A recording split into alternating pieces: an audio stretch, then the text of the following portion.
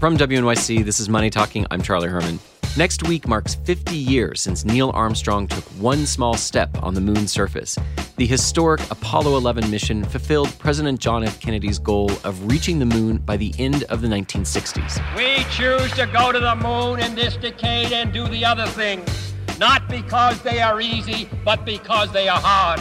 More than 500 million people watched the astronauts live on television.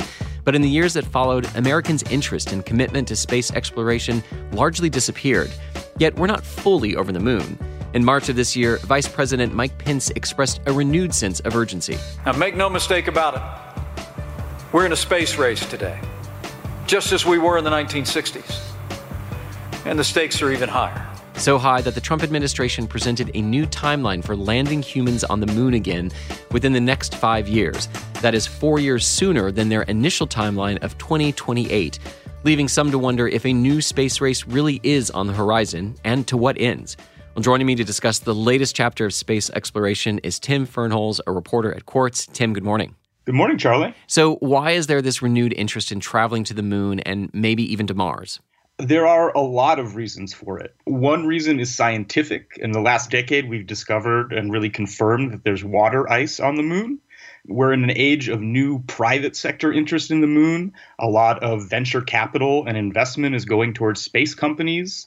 And then the government. There's still a lot of the same reasons we went to space during the Apollo program, for national prestige, to demonstrate technological superiority, and for military reasons too. So all of those things are playing a big role in a resurgence of interest in space. Now, putting a man on the moon was an incredible technological feat, but you can't really separate out the political component of it, that it took place during the Cold War.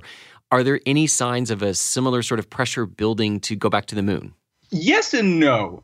So there is a sense, and you will talk to people in Washington, D.C. and around the country, that we need to keep an eye on China. China's space program is very ambitious right now. They just did a moon lander on the far side of the moon. They're planning a sample return mission. They're planning a mission to Mars. They're planning an international space station of their own. So there is a sense in the United States that we should keep up with that and maintain our technological superiority in space. But I don't think it is anywhere near the levels that we saw during the 1960s or the 1950s during that Cold War time. Is a little bit of competition like that, you think, necessary, or fear like that to sort of drive the accomplishments of the 1960s today? Obviously, if the United States was in a huge panic about space and was spending, as much money as we did in the 1960s on space, we would be able to do probably a lot more. But I'm not sure that would be smart. What's exciting right now about space, and especially the private interest in it, is making it sustainable and making it something that is sort of profitable going forward. The Apollo program resulted in a lot of important good things for the U.S. economy. It resulted in some scientific knowledge, but ultimately it was a thing that we did once and then obviously didn't go back. So we need to come up with kind of a modern architecture where space is a part of the economy and a part of what the government does, but I don't think we're ever going to see it dominate the way it did for that period in the 60s and early 70s. Now, the big thing after Apollo eventually was the shuttle program, but then that was ended in 2011, and then NASA saw its budget cut. But in the past few years, that budget has been increasing. So as a nation, what is it that we are doing to try and go back to space? So we are in space, and I think it's important to remember that the most important stuff that NASA is doing is ongoing and happening. But when it comes to the moon and Mars, that is a lot trickier. As you mentioned, the Trump administration has announced that they want to go back to the moon by 2024. I don't think they're going to be able to do it. Congress has not suggested that they're going to fund it. And this is newsy because this week, the top civil servant at NASA, Bill Gerstenmaier, who's headed up basically the human spaceflight program for 15 years, was fired. So is his deputy. So there's a big shakeup going on at NASA right now, basically because of this question of whether and how we will return to the moon or go on to Mars. Last year, you wrote a book about a new group of space explorers, billionaires and entrepreneurs like Elon Musk and Jeff Bezos. How have they been shaping space exploration?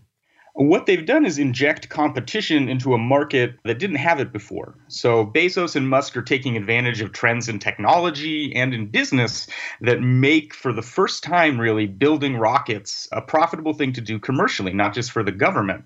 And what they've been able to do is demonstrate that they can do a lot of what traditional contractors like Boeing or Lockheed Martin can do, but far more cheaply.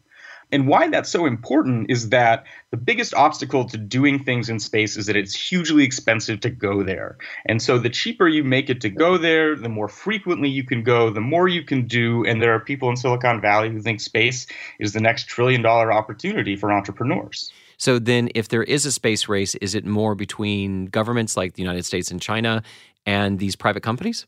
You know, Elon Musk cannot launch himself into space without government permission. All of his rockets are launched from Air Force bases, for instance. So, you know, there's still a government role. But what's happening is kind of cognitive dissonance. For the last 15 years, NASA's been trying to build a rocket that will go to the moon and possibly onto Mars.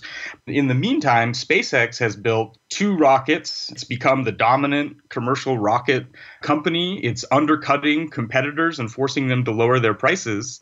And so one big question about this Moon 2024 program is, are we going to stick with this architecture of letting a long-standing program sort of roll on forever, or are you going to buy a rocket off the shelf and try and build your moon mission around that?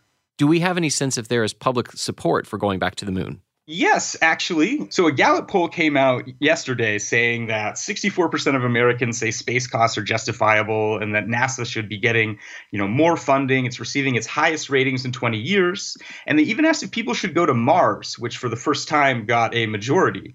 So I do think there's a bit of an interesting, not coincidence, that we're talking so much about Apollo right now, and there's a big boost in public interest in going back to space, whereas, 2 months ago, maybe not so much. You sometimes hear, was the original trip to the moon really worth it?